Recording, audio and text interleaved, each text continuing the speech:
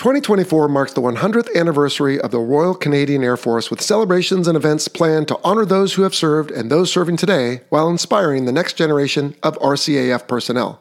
Visit rcaf2024arc.ca to learn about the RCAF's past and current fleet of more than 200 aircraft, plus the many planned activities including air shows, e-gaming tournaments, the RCAF Run, Canadian Tulip Festival, and STEM activities for youth.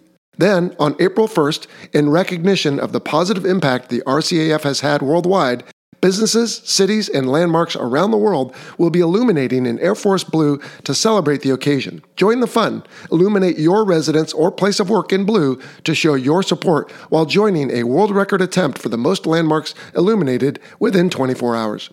And when you do, share a picture on social media using hashtag RCAF2024, hashtag RCAF100, or hashtag Your Air Force. Again, RCAF2024arc.ca to learn more about the Royal Canadian Air Force Centennial. Think about the space shuttle. It used to be thought that if I want to go faster and faster, I need a longer and more pointed nose. We got to go back to a rounded nose because by doing that, we move the shock wave off of the body. What we're concerned about is melting the vehicle. Stand by, broken in 5, go! Another save same location. Roger that. Wait, somebody got hit. On road, 500 down. Let's get out of here. There's something to start finding me, boys. Hello and welcome to the Fighter Pilot Podcast. I'm Vincent Aiello, and this week we have a conversation on hypersonics and how garden hoses and car traffic can be used to explain some of the key concepts. Now, it's with Mr. Danny Millman, who is a PhD, and it's hosted by Ken Katz, former U.S. Air Force flight test engineer. Take it away, Primetime. Probably 99% of the listeners of this episode have seen the movie Top Gun Maverick and the scene with the hypersonic Dark Star aircraft. In reality, hypersonic flight is not just for the movies. At present, it is an area of intense research and development. To help us understand hypersonics, we're joined by one of the nation's leading experts on hypersonic flight, Dr. Daniel Millman, call sign Doc. Welcome, Dr. Millman. Hi, I'm happy to be here, Ken. We like to start our podcast by introducing the guests, or I guess more accurately, having the guests introduce themselves. So please tell us about your background, both academic and military, and what you're doing today. Well, I'll tell you, there are moments in our life, Ken, that tell us where we want to go. And I had one of those moments when I was growing up in San Antonio near Kelly and Lackland Air Force Base. I used to see C-5s flying near the house all the time. But when a 747 flew over my house with a space shuttle attached to the top of it, I knew at that moment I wanted to be an aerospace engineer. But like all good journeys, there was not a straight line path to where I thought I wanted to go, right? I went to Rice University. They don't have an aerospace engineering degree at Rice, so I majored in mechanical, but I did concentrate on the aero subjects. And then I got an opportunity to do a program called the Joint Institute for Advancement of Flight Sciences. It was a program between the George Washington University and NASA Langley. So basically, NASA paid for my tuition. George Washington gave me a stipend, and we like to say it was not just a job, but it was indenture. We were grad students working really hard for NASA, and that's where I first started studying hypersonic flow using a tool that was still in its infancy called computational fluid dynamics. So I developed a passion for both of those and decided, I want to work on hypersonics. And I actually majored in astronautics, so still not an aerospace engineer, but I was headed in that direction. And then I had another one of those moments, Ken, where my 74 Maverick broke down on me, as it often did. So I had to walk into work. And as I was walking to NASA Langley, I had to walk past the runway at Langley Air Force Base. And now an F-15 flew about 50 feet over my head. And I said, maybe I want to be a pilot.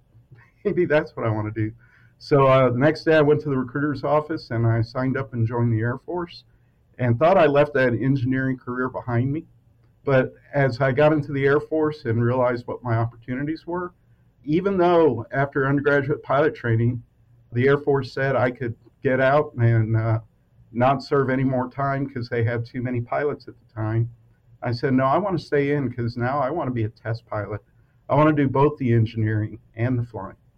So I did not get an F-15 out of pilot training. My dream aircraft, I got a B-52 to Minot, which was kind of a letdown, but it turns out that if you want to do hypersonics in the Air Force, the B-52 is actually a pretty good choice. I didn't know it at the time, but somebody upstairs was looking out after me. So I went to Minot, spent a lot of time flying Buffs and T-38s on the weekend, deployed out to Guam, and I met my wife out there, Korean lady living in Guam. And in fact, this year we'll have been married for 30 years.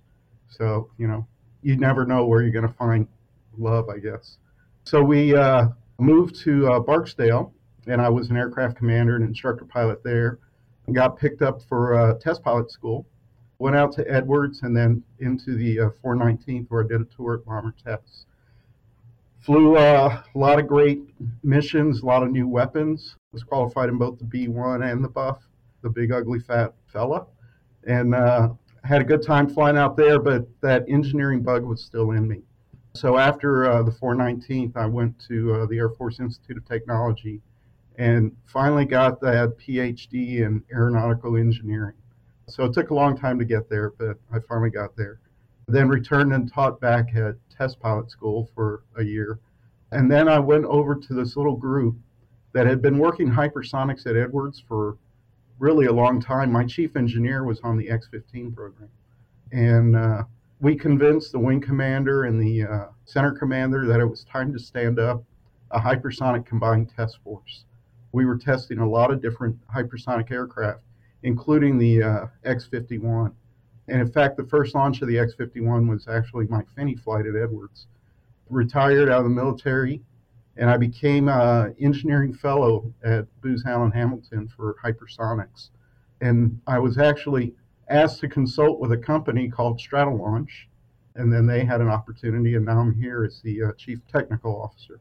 So kind of a circuitous route, but I'm doing the two things that I love the most, hypersonics and flight tests. Well, it's really a small world because when you and I were talking before the recording began, we realized that we not only had served in the same squadron at Edwards, although in different decades, but we knew a lot of people in common. We even flew in the same aircraft. That's right, Paul's 50. So it is a small world. Anyway, that's a great background, super introduction. Thank you.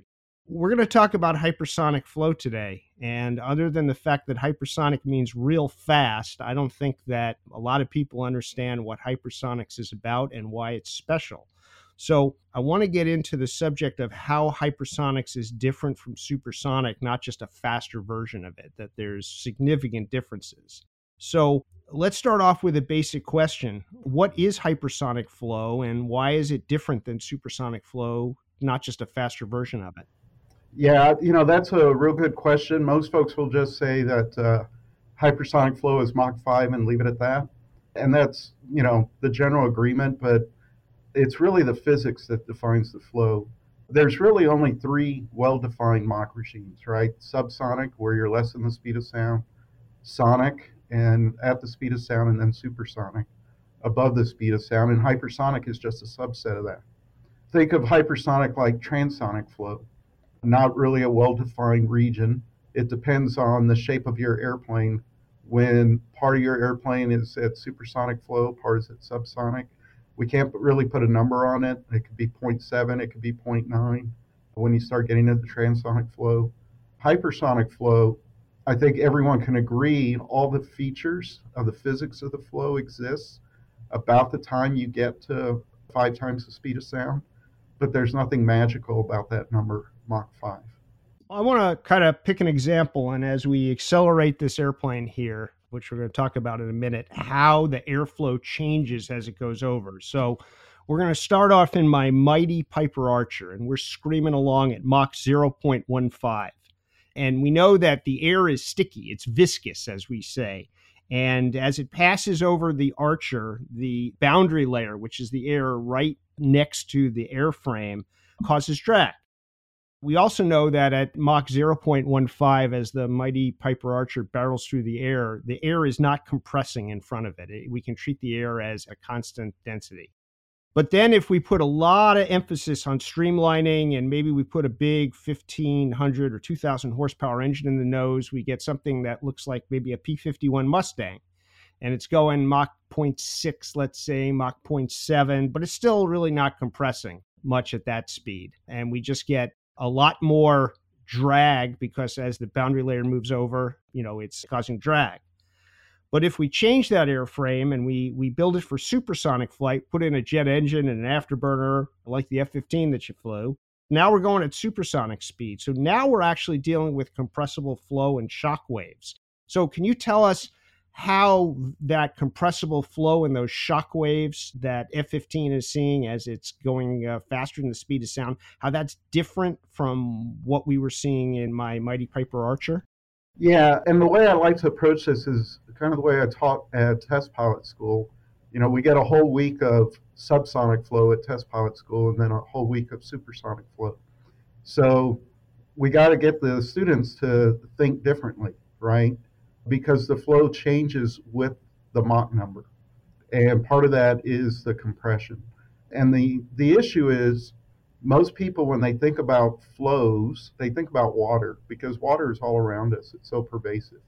But it turns out water is kind of a funny fluid because it is incompressible. It doesn't change much in density, no matter the pressure that you put on it. And one of the phenomena because of that is if you've got water coming out the water hose and you put your finger over the water hose, the water comes out faster. But as you move faster and faster in air, that doesn't hold true. And part of that is we can treat air as incompressible below about 0. Mach 3 because the density changes are less than about 10%.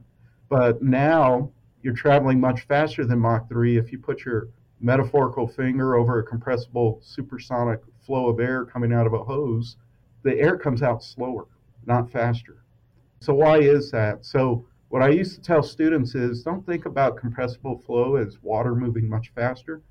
Think about it as how car traffic behaves. If I have 5 lanes of traffic and it suddenly goes down to 1 lane, the cars don't go through that 1 lane faster.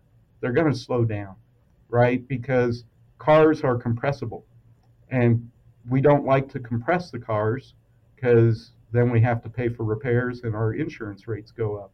So we figure out a way to slow down and merge so that we can get through that tighter spot. And air pretty much does the same thing. In fact, there are a lot of different phenomena with supersonic flow that you can use car traffic as an analogy. For example, you're driving along at 50 miles per hour, you go around a turn, and you didn't have this information before because the road looked clear to you, but as you round the corner, you see everybody with brake lights on. You suddenly get information that something has changed, and in order to meet, say, the boundary condition, you have to be as slow as everyone else. You got to slam on your brakes. Air does the same thing at those high speeds. We call that a shock wave.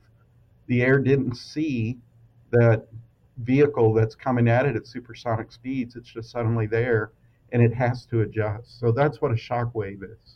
I think you had mentioned something about air only being compressible. It sounded like Mach 3 and above. Did you mean Mach 0.3 and above? Mach 0.3. Okay, good. I just wanted to clarify that. Yeah, absolutely. So the key thing in that car example is that you didn't have the information that you needed, right? So Mach number is actually a measure of how well you're getting that information.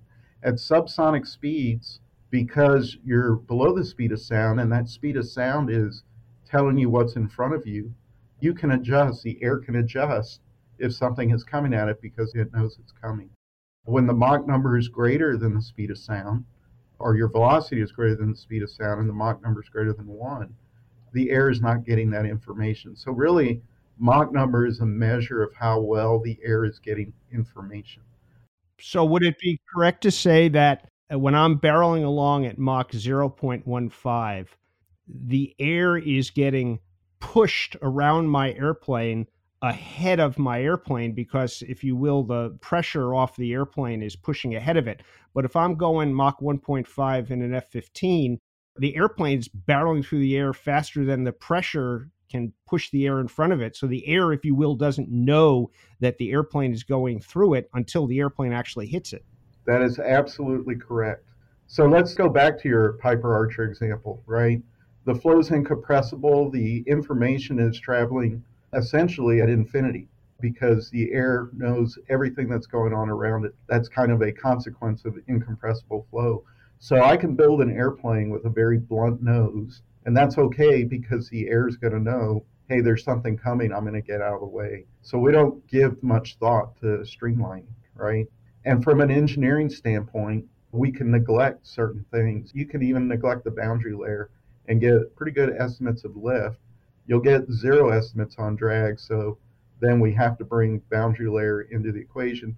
But we can keep the equations very simple. So engineers like it when you can get closed form solutions. And that's what we do at about 0.3 Mach and below.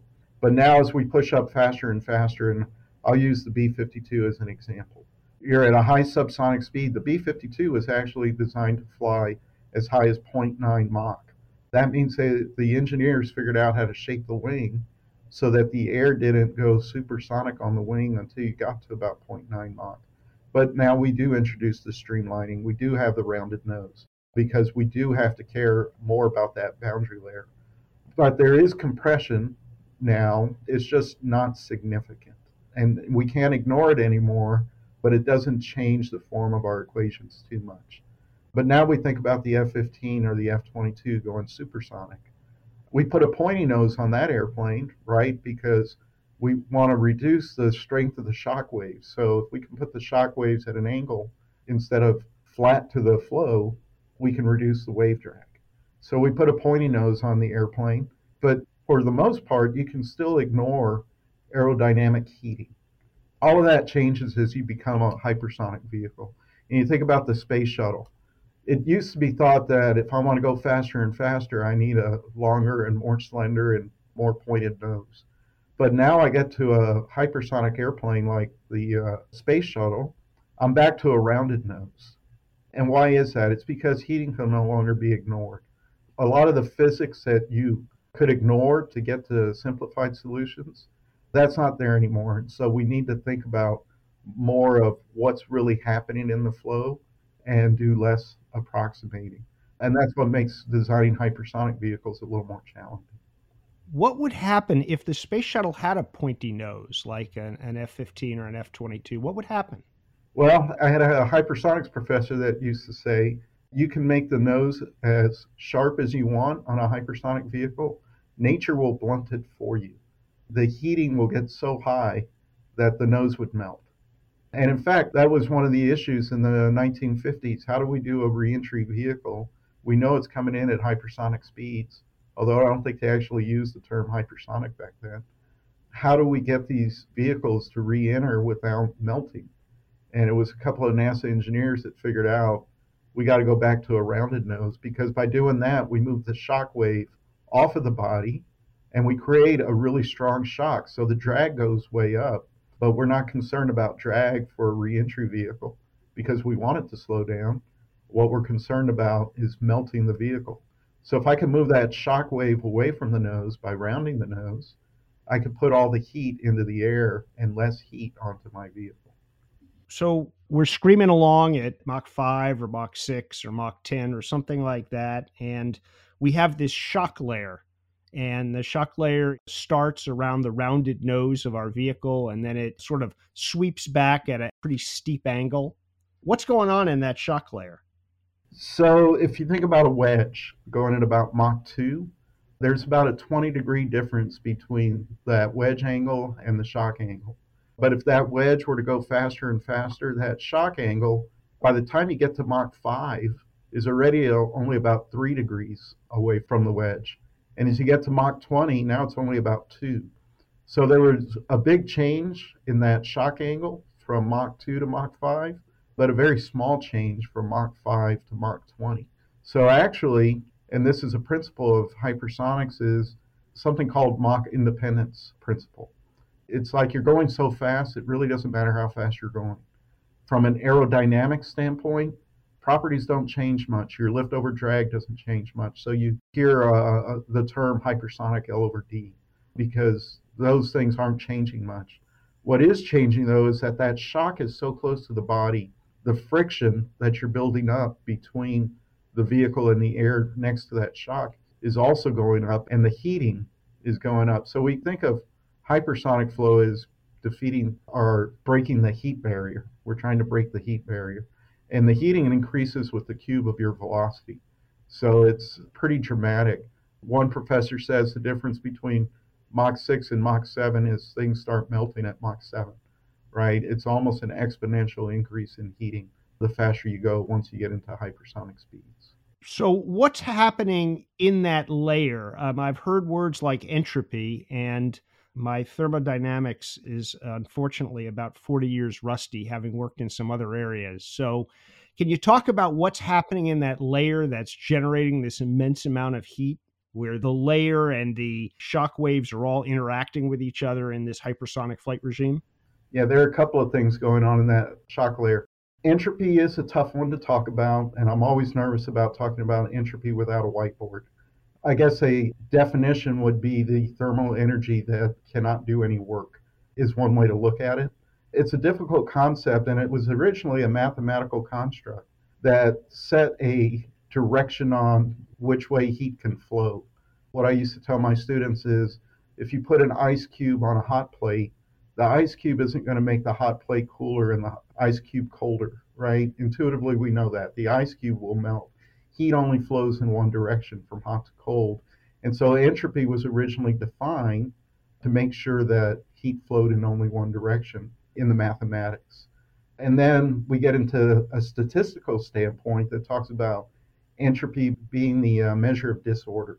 And I know statistical mechanics is probably something your podcasters don't want to listen to, but I did find an interesting opening to a book. And in fact, it's so interesting, it's actually an internet meme. And it talks about Ludwig Boltzmann, who spent much of his life studying statistical mechanics, died in 1906 by his own hand. Paul Ehrenfest, carrying on the work, died similarly in 1933. Now it is our turn to study statistical mechanics. Perhaps it is wise to approach the subject cautiously. And in fact, I would say, let's not approach the subject at all. Let's just say that a measure of disorder can be related to the mixing in the flow.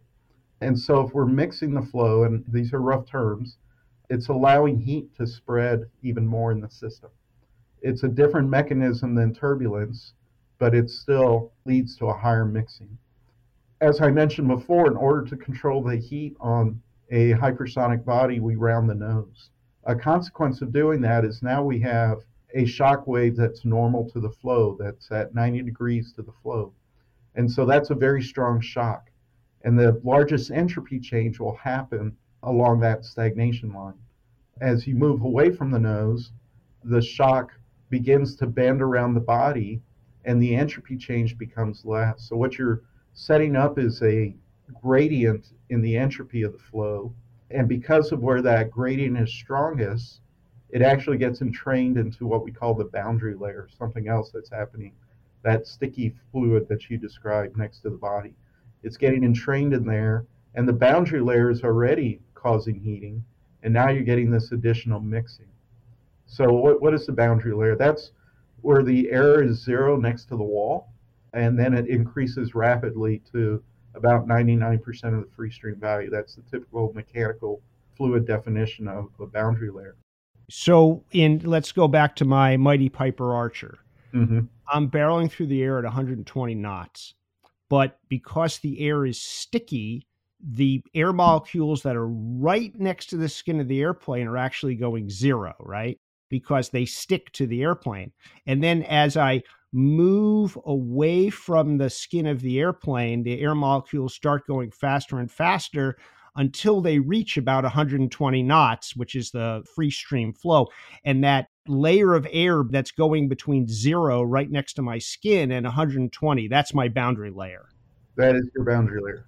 So how thick is that boundary layer is important to how much drag the airplane is seeing. And for your Piper Archer, the thickness of that boundary layer, and I'm trying not to get too technical here, but it's proportional to 1 over the square root of the Reynolds number.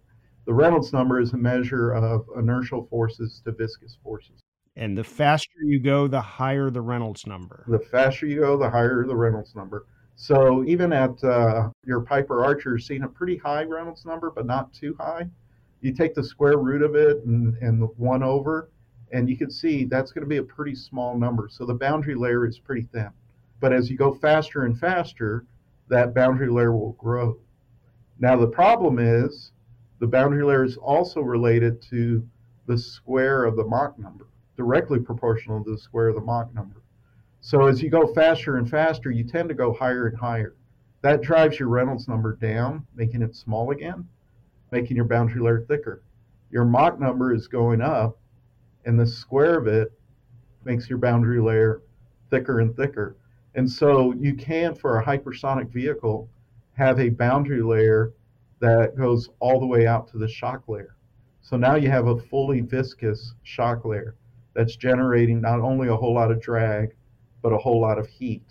And you add to that the entropy layer swallowing that's going on due to the shape of the shock wave. You're adding a whole lot of heat into the fluid and onto your vehicle. So those are a lot of complex concepts all coming together, generating heat on a hypersonic body. Let's talk about the air itself. The atmosphere that I'm flying through in my Mighty Piper Archer is about 78% nitrogen and about, I think, 19-20% oxygen and a little bit of everything else. And that's just what it is. And that air has certain characteristics in terms of its viscosity and its compressibility and in terms of how it transmits heat and certain characteristics. Now, as I go faster and faster through that air, it gets hotter and hotter. And as it gets hotter and hotter, things start to happen. The chemistry and physics of the air itself starts to change. So can you tell me a little bit about that? Yeah, so as a hypersonic aerodynamicist, you actually become an aerothermal chemist. The words get bigger because you do have to concern yourself with the chemistry of the flow now. We typically consider about 78% oxygen or nitrogen, 22% oxygen, and we ignore all those other minute compounds that are in the air. So, and the numbers I'm going to give you are based at sea level pressure. If you go to higher altitudes, these numbers will come down, but I'm going to try and keep it simple here. As you get to temperatures of about 4,000 degrees Fahrenheit, the oxygen begins to break down to its basic elements, going from O2 to O. So now you have 3 species of gas, N2, O2, and O. As you get to about 6,700 degrees Fahrenheit, nitrogen begins to break down from N2 to N, and some of that N combines with the O's. And so now you have 5 species of gas that you have to contend with. N2, O2, N, O, and NO, nitrous oxide. All of those things are happening to the air, and you have to take into account all those species of gas when you're solving your fluid flow equations, right? It all comes into the continuity equation. But it gets even more difficult. As you get to about Mach 12 to Mach 15, the ions begin to form. You start stripping off electrons from these molecules, and you begin to form a plasma. That's about 15,000 degrees Fahrenheit. You begin to form a plasma sheet around your hypersonic body. Everybody's familiar with these radio blackouts that Apollo and the space shuttle and all these reentry vehicles went through, and that's because of this plasma that's forming around the outside of the vehicle. So is the reason this happens now, the ionized gas conducts electricity.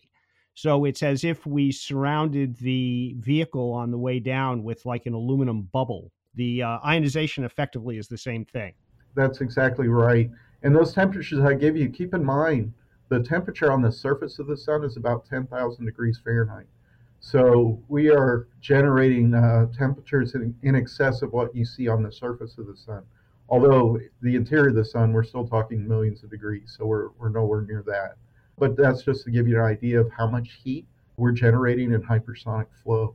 And so the initial problem in hypersonics was, how do I get something to come back into the atmosphere and survive?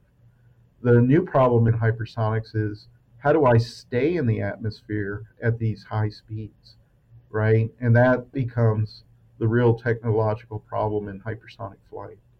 Now, as we get into the technology of hypersonic flight, if we're going to start off again with my Piper Archer, we can build airplanes out of aluminum because aluminum is inexpensive and it's easy to form and it's pretty lightweight. We have transparencies that are made out of plastic and they do just fine. And we have propulsion systems that work at low speeds. But I suspect that all those things start to change when we're going at enormous speeds and we have these incredible high temperatures, high heat fluxes through there. So let's talk about the challenges of hypersonic flight. The first one that comes to mind is propulsion. How do we push an airplane through the air?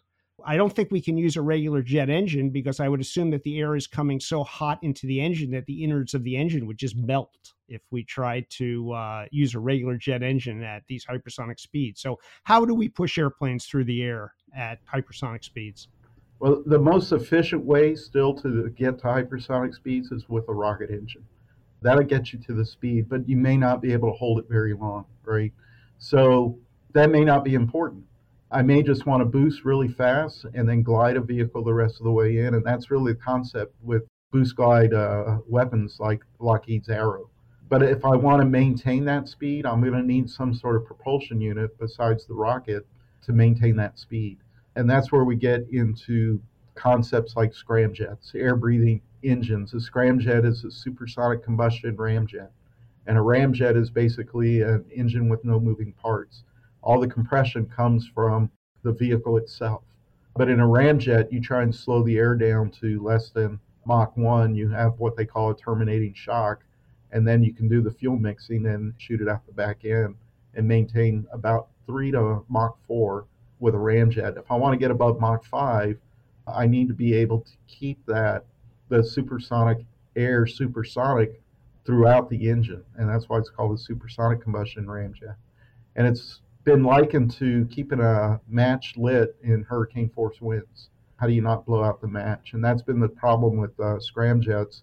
But we've overcome that issue with programs like X-43 using hydrogen, X-51 burning hydrocarbons, JP7 in that case, and now programs like Hawk and other programs like that. So on the rocket side, you have to ask yourself, do I want to use a solid rocket motor to get me to conditions? And that's been typically the case for just about everything the Air Force has tested, with the exception of an incredible aircraft tested back in the 1960s called the X-15 that used a liquid rocket engine. And in fact, our own hypersonic test bed, the Talon A, uses liquid rockets as well. Let's compare a conventional turbojet engine with a scramjet so we can better understand that. In a conventional turbojet engine, the air comes in the inlet and then it goes through a compressor, which is alternating, rotating, and static blades such that the air gets compressed and hot. And then that compressed and hot air gets fuel introduced to it and it gets ignited. And so that raises the energy in the flow. And then that air, very high pressure, very hot, very energetic, squirts out the back of the engine.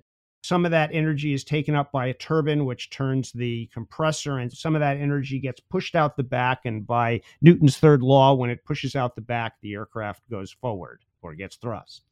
And let's compare that now with a scramjet, which I think our listeners are going to be less familiar with. The air gets taken in the inlet, just like in a turbojet engine, but there's not a rotating compressor. You said, I think, that the airframe actually compresses the air? That's right. So the inlet design actually uses the front of the airplane to compress that air. So hypersonic vehicles are very integrated, propulsion and airframe. You can stick a turbojet or a turbofan engine on a pylon, and you can treat the jet and the aircraft as separately. You can't do that with a hypersonic vehicle. The front part of a hypersonic vehicle is actually providing a lot of that compression through the shock wave that we've been talking about. So if you can control where that shock goes, you can smoothly move that air into your scramjet. Okay, so we actually, though, have a similarity here, if I understand this correctly, because in the turbojet, the air is being compressed by a compressor. In the scramjet, the air is being compressed by the airframe in the inlet. But either way, we get compressed air that we introduce fuel to and ignite it. That's correct. And then, as we said, in a turbojet, that energetic air goes through a turbine to turn the compressor and then out the back. In a scramjet, there is no turbine to turn. It just goes out the back and creates thrust. That's correct. So the back part of your engine is also part of your nozzle. So again, the airframe and the engine have to be integrated, and you have to design both together. Now, a scramjet wouldn't work at low speed because you just don't get the compression because you're not flying through the air fast enough. Right, so that's the age-old problem. How do I get the scramjet to light? Right, so the X-51, for example, put a ATACMS booster on the back of the vehicle. And the ATACMS booster took the whole stack after we dropped it off the B-52 at 0.78 Mach and accelerated out to about Mach 4.5.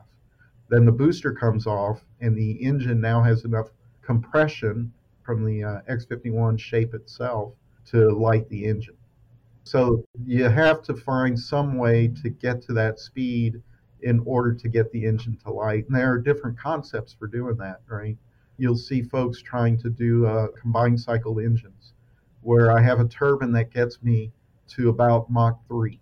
Then the turbine shuts down and cocoons itself somehow so it doesn't melt, because those compressor vanes you talk about, they would still want to turn in the flow, and above Mach 3 we would melt those vanes. So you got to cocoon off that engine and light your ramjet. The ramjet accelerates until you take over into scramjet mode. So that's the holy grail, right? So if I could do all that, I could take off and land from a runway with a hypersonic vehicle. And that was the whole concept of Dark Star in that movie. So we move from propulsion to aerothermodynamics. I know we've talked a lot about that, but what are some of the challenges here in order to make hypersonic flight practical? You know, we've talked about most of the challenges.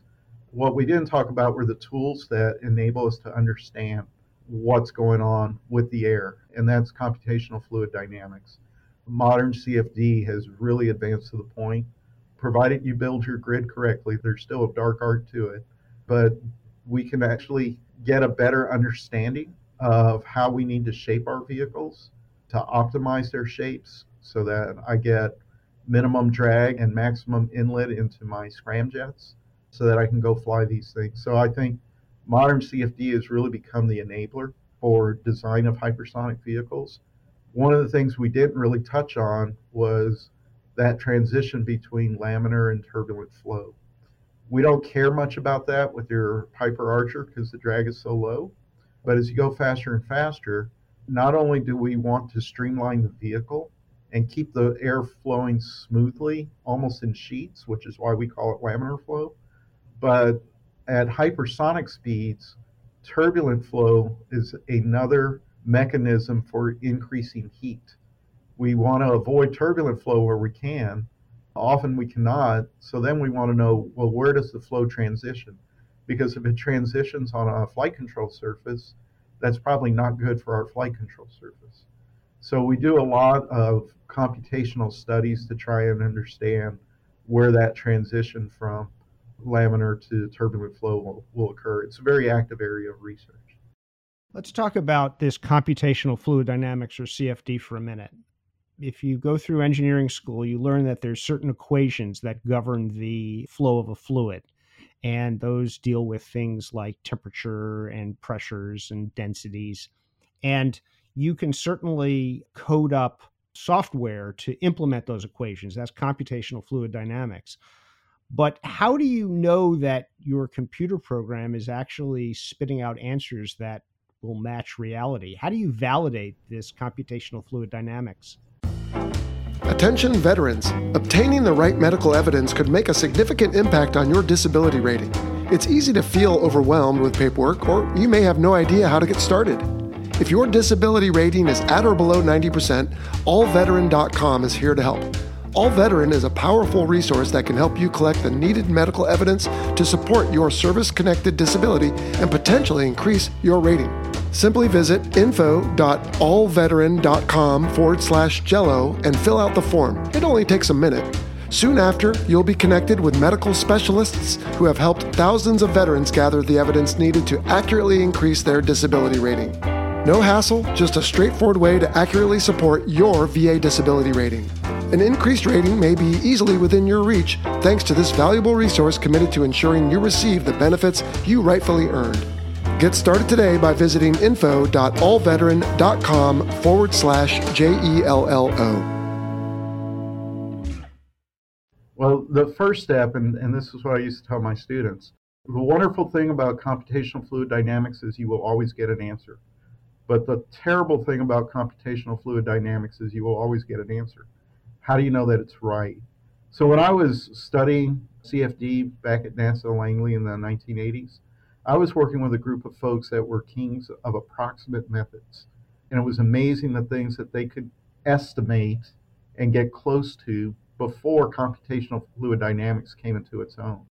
I still use those approximate methods, back of the envelope calculations.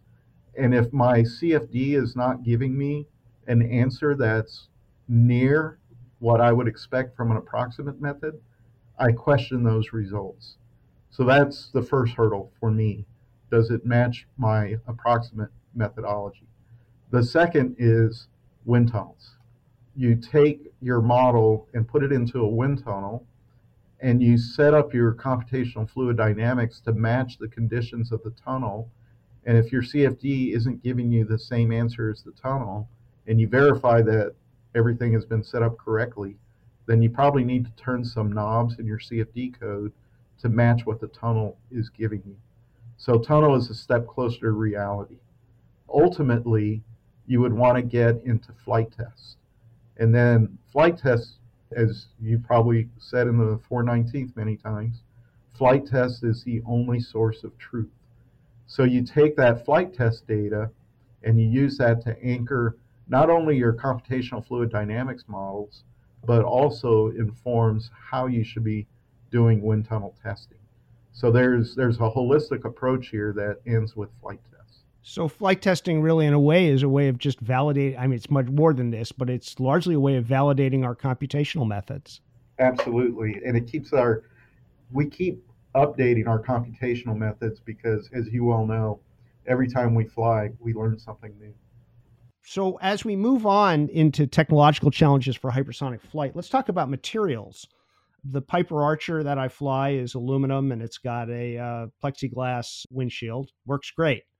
Now, as we go faster and faster, we have to start changing our materials. If you're going to fly, let's say, Mach 3, like a XB-70 did, you have to either make the airplane out of titanium, or as the SR-71 was, or stainless steel like the B-70 was, because the aluminum just can't handle those temperatures anymore. But we're talking about going a lot faster than that. So I'm not sure that titanium or stainless steel is even going to cut it. So what kinds of materials do we need so that we can have aircraft that can actually maintain their structural integrity into these incredibly hot temperatures? I'm going to give you the Seminole Test Pilot School answer. It depends, right? So let's say we want to go Mach 5 to Mach 7, somewhere in that range. We can use a metal called Inconel, which is basically a nickel alloy to get us to those higher temperatures. And in fact, the X-15 was built from Inconel. And they expected it would be able to handle temperatures from Mach 5 to Mach 6, and it did pretty well. They wanted to get to Mach 7, so how did they do that? They put an ablative surface, something that could burn away and take away the heat before it got to the Inconel. So they coated the Inconel with an ablative surface. And that's how Pete Knight did his run at Mach 6.7. But oh, by the way, this was before they understood a lot about hypersonics. The X-15 was teaching us about hypersonic flow. And so they wanted to test the dummy ramjet engine. And they put it on a pylon, because you can do that with airplanes, right? Add a pylon, put a dummy engine underneath, and go fly. What they discovered during that flight was that the shocks began to hit each other. And nobody had ever heard of shock-to-shock interactions. And those shocks coalesced at that pylon and melted the Inconel. And that takes a lot. only Mach 6.7, they were still able to melt through the Inconel and the back part of the X-15. Pete Knight was not happy when he saw the damage to his airplane after he got on the ground. A little quick side story on that. The engine obviously fell off the airplane. Most folks thought it fell off when it stopped giving data, but my chief engineer, Johnny Armstrong, he was in charge of that engine, and he went through the axial acceleration trace to see if there was a change in drag somewhere that would show where the engine came off, and he found one out near Edwards when Pete Knight was pitching out to land. And using a slide rule and radar data, he estimated where that engine would have landed, drove a Jeep out into the desert. He was only off by about 40 yards. So real good engineering on his part. And it goes to show the importance of being able to recover things, right? Because they learned a lot from that engine, even though it had melted off. But now I want to go faster and faster, and Inconel's probably not going to cut it for me anymore. So I start moving to some of the more exotic materials, carbon alloys, carbon sick. There's all sorts of different exotic materials now that we can use. And oh, by the way, they're extremely difficult to manufacture, right? There are other solutions within that set. If I can come up with a thermal protection system, then maybe I don't have to use exotic materials, especially at the lower Mach numbers. We'll say it's still hypersonic speeds. For example, our Talon A is made from composites. Not something you would think about for a hypersonic vehicle, but if we wrap it with shuttle legacy technology, frizzy blankets and tiles, it would do just fine, and we expect it will do just fine from speeds above Mach 5, right? So thermal protection systems become important. We often hear about the heat shields and the drama of the heat shields in Apollo 11 and other programs, Apollo 13. Heat shields are designed to ablate, again, get rid of that heat and protect the structure that's behind it. So a lot of different ways to attack this, not a lot of inexpensive ways to do this. And so there's still the challenge in being able to consistently manufacture to a complex shape, carbon, and those types of alloys to get to a lower cost hypersonic vehicle. Again, a very active area of research. Let's move to guidance and control. When you're flying a normal airplane, whether it be a Piper Archer or a B-52 or an F-15, if you're, let's say, a half a degree nose high, you climb a little bit and you can sense that and you can push the nose over a little bit and regain your altitude. And similarly, if you're off a little bit in heading, well, you just correct that. But if you're going Mach 5 or Mach 10 and you're slightly off, I mean, you're going to go wildly because you're going so much faster. It's going to translate into enormous deviations from your desired flight path. So it seems to me that guidance and control is a pretty serious issue for these very high-speed airplanes. You can't have the kinds of flight control deviations that you might in a slower airplane. Let's talk about what is the guidance and control considerations that are specific to hypersonic aircraft. Well, it's not just in terms of where you want to get to, it's also in terms of the heat that you're generating, right? Because if you put a little more AOA on the airplane, you're getting the shock wave closer on one side of the vehicle than you are on the other. So being able to control the vehicle becomes extremely important. And most of these vehicles are fully autonomous. There's not a pilot on board to figure out, I'm a little nose high, I'm a little nose low. So the software that's developed, and in fact, we contracted with Draper to develop our software, is very complex. And we run it through a whole series of tests to make sure that we don't find a cliff in where that vehicle is going. So GNC is one of the more challenging features with these hypersonic vehicles. An INS tied to a GPS might be fine, but I may need something better than GPS updates. So how do I update to a vehicle moving that fast?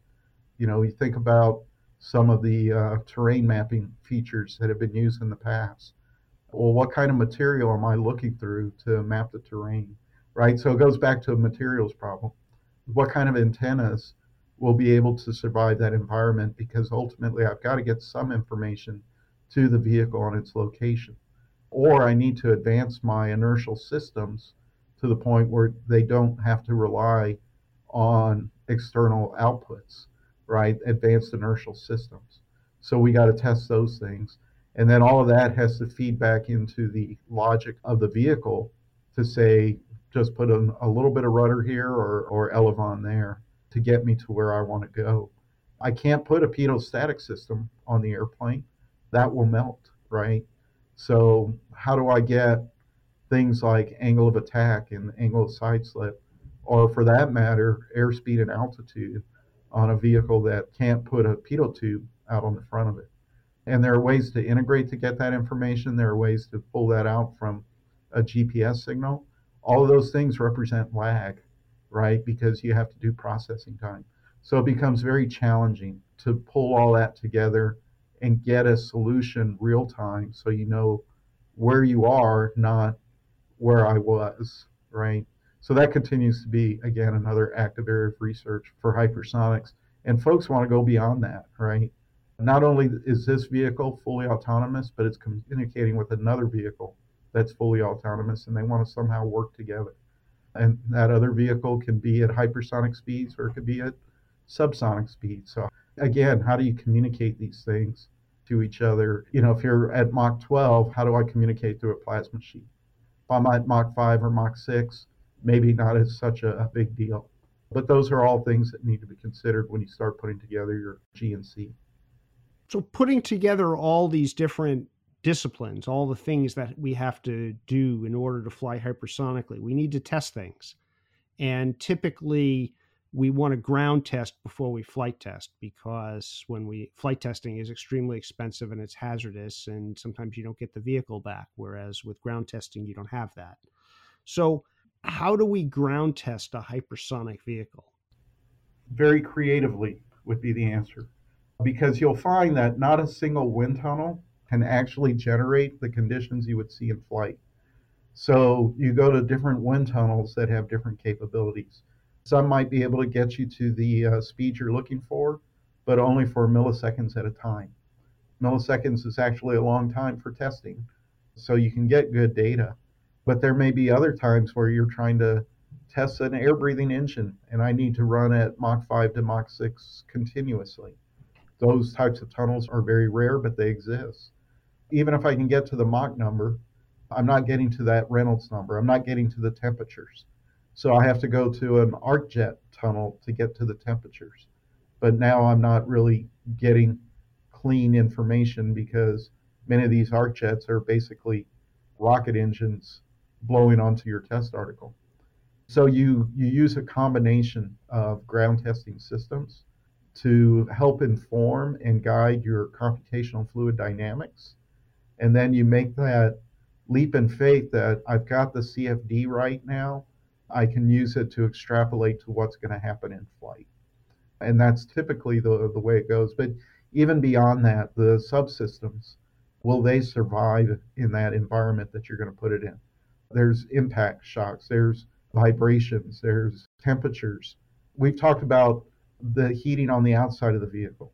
Well, to control that heating, we often build these hypersonic vehicles like thermoses, which means the heat can't get in. But that also means when you turn on your avionics and they start warming up, the heat can't get out. So how do I manage that thermal system? So you do a lot of that testing on the ground.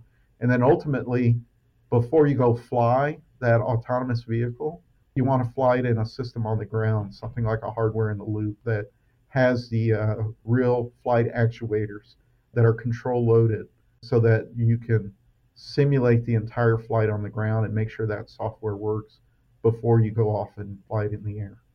So we have our hypersonic vehicle. We've analyzed it with computational fluid dynamics, as you've talked about, and we've done all this ground testing. But in the end, we have to fly it. So flight testing is an old discipline, and it's been going back at least to the Wright brothers. I guess you could say even before then. But how does flight testing change? What are some particular considerations that we need to keep in mind when we're doing flight testing with hypersonic vehicles? Well, the first question you have to ask yourself is, where am I going to test, right? There's not a lot of places here in the U.S. where you can test hypersonic vehicles over land. So we typically test hypersonic vehicles over water, like we did X-53, X-51, like we did Hawk, Arrow. Well, what does that mean? It means that we often don't recover the test article because we're launching them out over the water. So it would really be nice if we can recover the test articles. One of the things we talked about in X-51, we did not get the acceleration we were looking for on the first flight. We thought we knew why. By the time we got to the fourth flight, which was completely successful, it still didn't have the acceleration we were looking for, and we still don't know why. And that's because we couldn't recover any of those vehicles. As we mentioned before, CFD is only going to get you so far, but we don't fly often enough to anchor these models. We do sounding rocket tests, and we try and use that to anchor models, but the sounding rockets don't typically fly the trajectories that we're looking for. So again, you're kind of into that ground testing mode of what's the best platform for me to test on for a lower cost to help inform before I go do that $100 million, $200 million flight test. And that tends to be part of the problem, because why is that flight testing so expensive? Because we're throwing away these vehicles, we're not getting onboard data recording. We're relying on telemetry. So to do that, we need vehicles, surface ships, doing telemetry across the long ranges that these vehicles are flying. And so to get all the assets in place, we call it the string of pearls, that adds a huge cost to flight tests. There are organizations like the Test Resource Management Center that are looking for ways to bring down that cost through airborne assets, but that's still being worked. But now, once you figure out where you're going to test and how you're going to get the data, the question is, how many flight test vehicles can you actually build? They're, like I said, difficult to manufacture typically, and so the cost of testing tends to be high. I think I've read that the Air Force is going to be repurposing RQ-4 Global Hawks as airborne telemetry relay vehicles for hypersonic testing. Yeah, that's actually the Test Resource Management Center.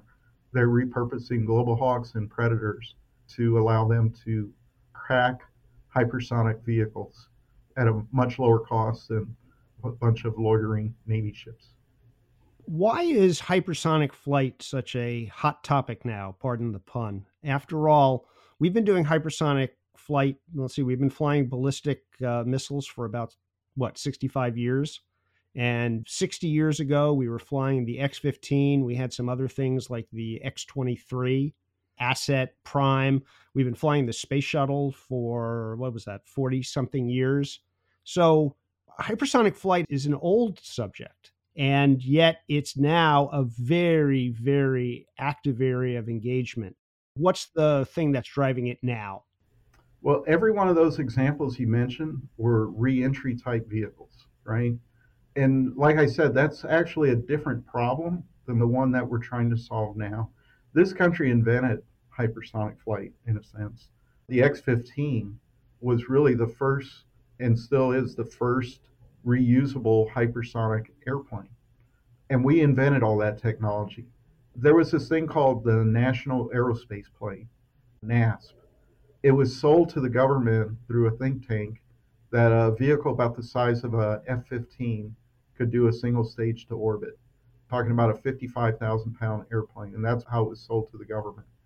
By the time the program was canceled a decade or two later, the vehicle weight had grown to over 1 million pounds. And why was that? It gets back into that discussion on the engine that we had. How do you take off and land using different propulsion methods? And it turns out, in order to get through that transonic pinch point where there's a whole lot of drag, in order to get to the speeds that I was looking for, in order to get to orbit, I needed a whole lot of fuel. So that grew the size of the airplane.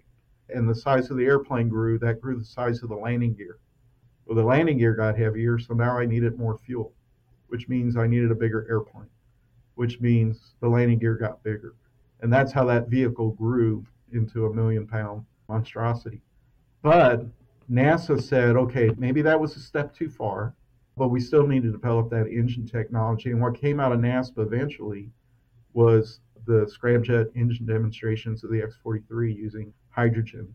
And they did get that out to Mach 9.7. And the X-43 was an unmanned aircraft launched from underneath the wing of the NASA's B-52, Falls 8. Falls 8, that's right.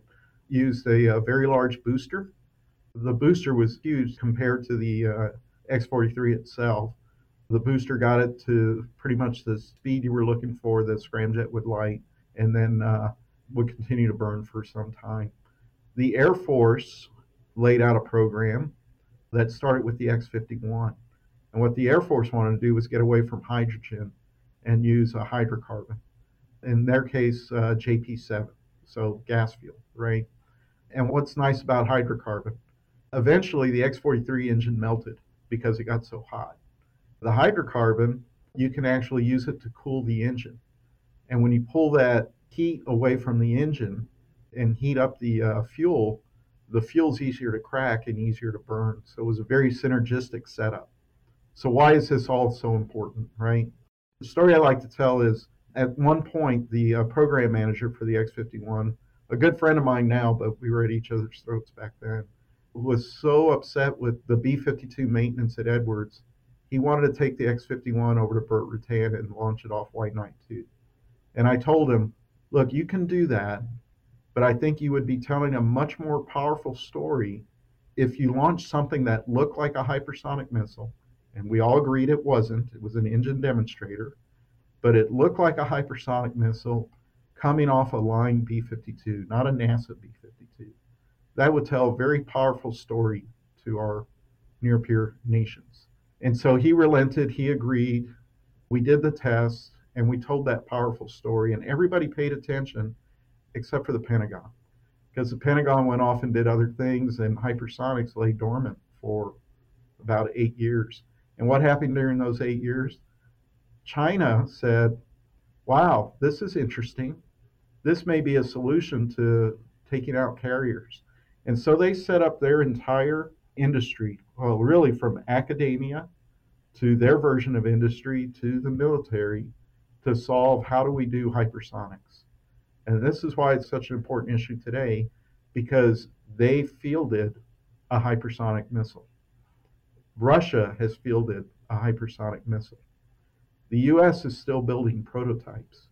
We haven't fielded anything, and we feel like we're behind in a technology that we invented. And what we're trying to do now is, how do we catch up, right? As General Hyten said when he retired, if you take a look at China, they've done about 100 flight tests over the last 5 years. We've done a handful. Whoever's flying more is learning more.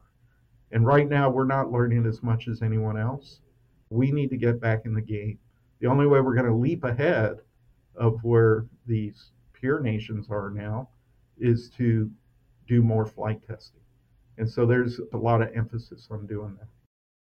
I know that you were deeply involved with the X-51. Can you tell us some stories about that? And what was your experience there? Yeah, so I got involved with the X-51 as it was approaching critical design review. I had done some things with it prior to that, but I basically took it from critical design review to first flight. I did the mission planning, first mission planning of how do you launch a hypersonic vehicle off a B-52.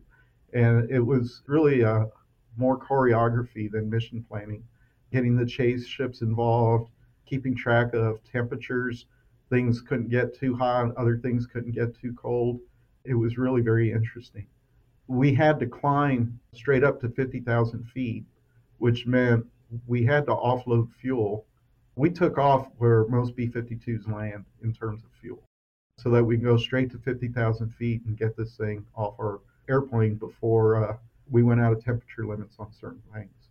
So it was really quite the choreography. But I'll give you a couple of stories. One was the best radio call that I thought ever in a B-52. As we were taxiing out, my co-pilot called Tower and said, Tower, we'd like an unrestricted climb to 50,000 feet. And Tower came back with, Roger, you're cleared. Wait a minute, you're a B-52. And my co-pilot said, yes, we know that. And Tower said, all right, you're cleared unrestricted to 50,000 feet. Good luck. It took us 45 minutes to get there, but we had the clearance. And the other part was 60 seconds prior to the first release, my co-pilot turned to me, and you think about everything when you're doing a flight test like this. There's always something you haven't thought about.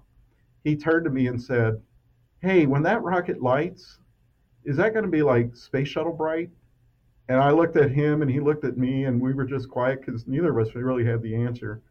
And so we just lowered our visors and hoped for the best. So you don't think about everything. You do get surprised. But that first flight was actually very successful. It came off beautifully. The engine lit, the scramjet lit. It didn't stay lit as long as we had hoped, but it was the first time a scramjet engine not only climbed, but accelerated while it climbed.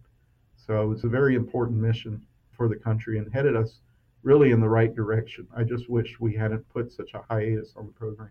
What did it look like and feel like from the cockpit?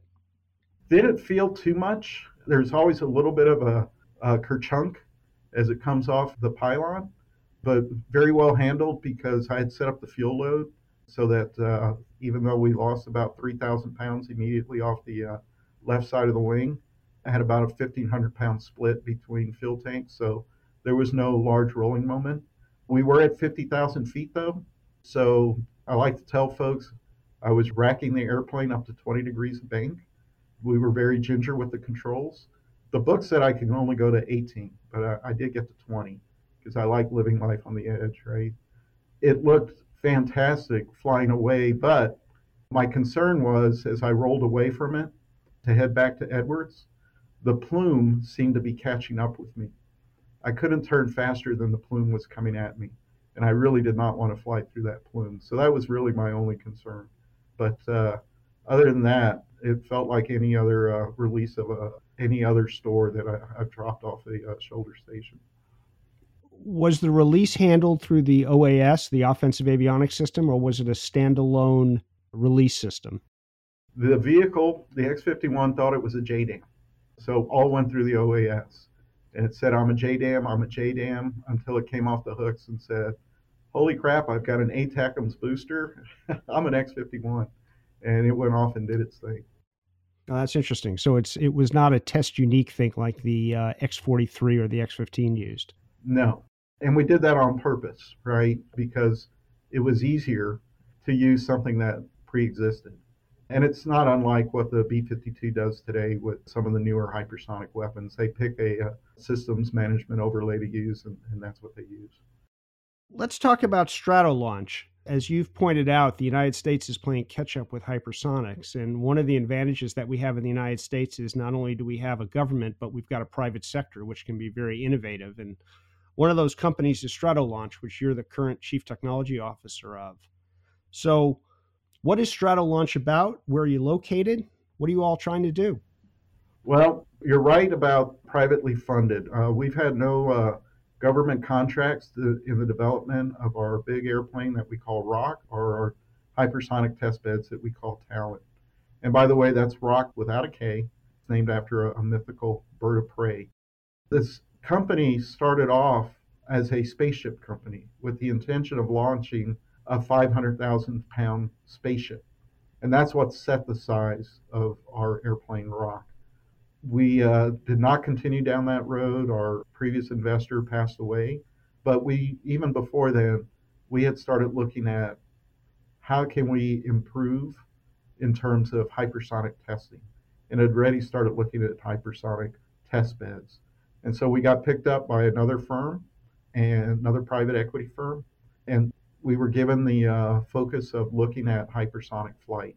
So what we want to do is provide both affordable and reusable hypersonic flight testing to help our customers accelerate technology development. That's really the goal of this company. So to do that, we don't want to build an experimental airplane, or we don't want the airplane to be seen as the experiment. We use as high level technologies as we could so that our customers can bring their technologies, their experiments to us. Now, ROC, by some metrics, is the world's largest airplane, I believe. Certainly by wingspan, yes. So tell me about ROC. It's got a 385-foot wingspan, so larger than a football field. And some people They kind of think about that and say that, yeah, that's pretty big. I think what really kind of sells it is we can taxi over a 2-story building. It's very big. It's about 240 feet long, 50 feet high at the tail. The airplane is a unique configuration, all composite build. Scaled Composites built it for us. But all the components within the airplane, the engines, the generators, the valves, the landing gear, they all came off of two 747s. So the airplane actually flies with the reliability of a 747. I think in the 9 flights we've had, we only had one squawk, and that was fixed about 10 minutes after landing. The airplane's dual fuselage. The fuselages are about 100 feet apart from each other. So the pilots sit about 50 feet off the center line of the runway. There's 28 tires on the airplane, 34 moving panels for the landing gear, big barn door flaps that also serve as air brakes. In fact, I call them air brakes on the wrong side of the wing. They don't really help much in lift. They're more drag devices. And we've flown it about 9 times for about 30 hours. It's got a ceiling of over 40,000 feet. We are still in the envelope expansion business for that part of it, but we can launch from anywhere from over 20,000 feet to about 40,000 feet, depending on what our customers need.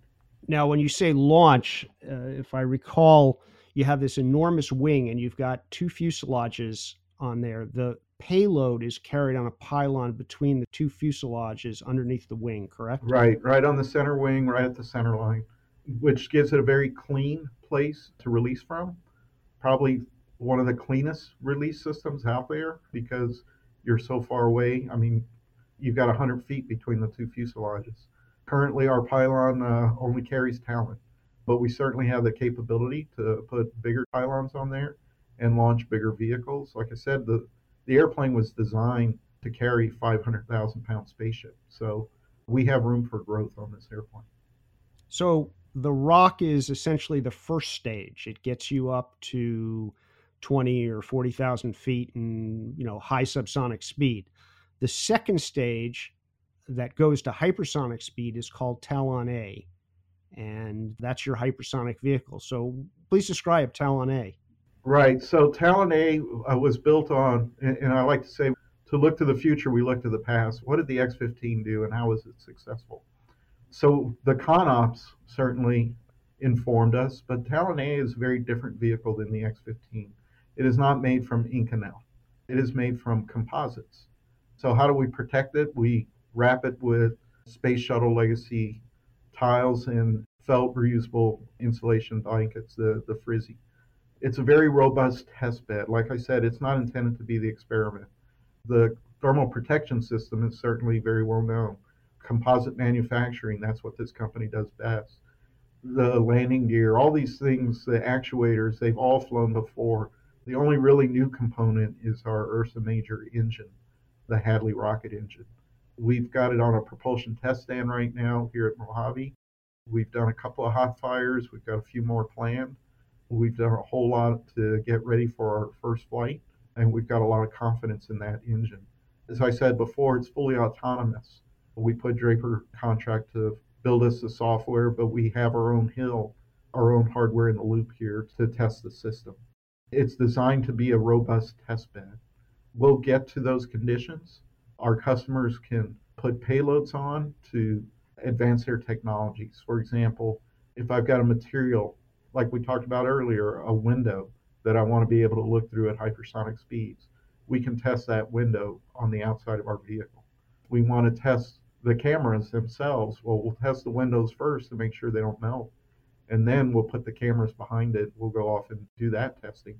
Radars, test radomes, apertures, and then the radars that go inside. We can test those advanced inertial units that I talked about. We have the capability to test those. We could test right along software. We could test things like flush air data systems that give us the pedostatics without actually putting a pedostatic tube on there. So it's a series of pressure measurements that we can, through mathematics, turn into Mach, alpha, and beta, those important parameters.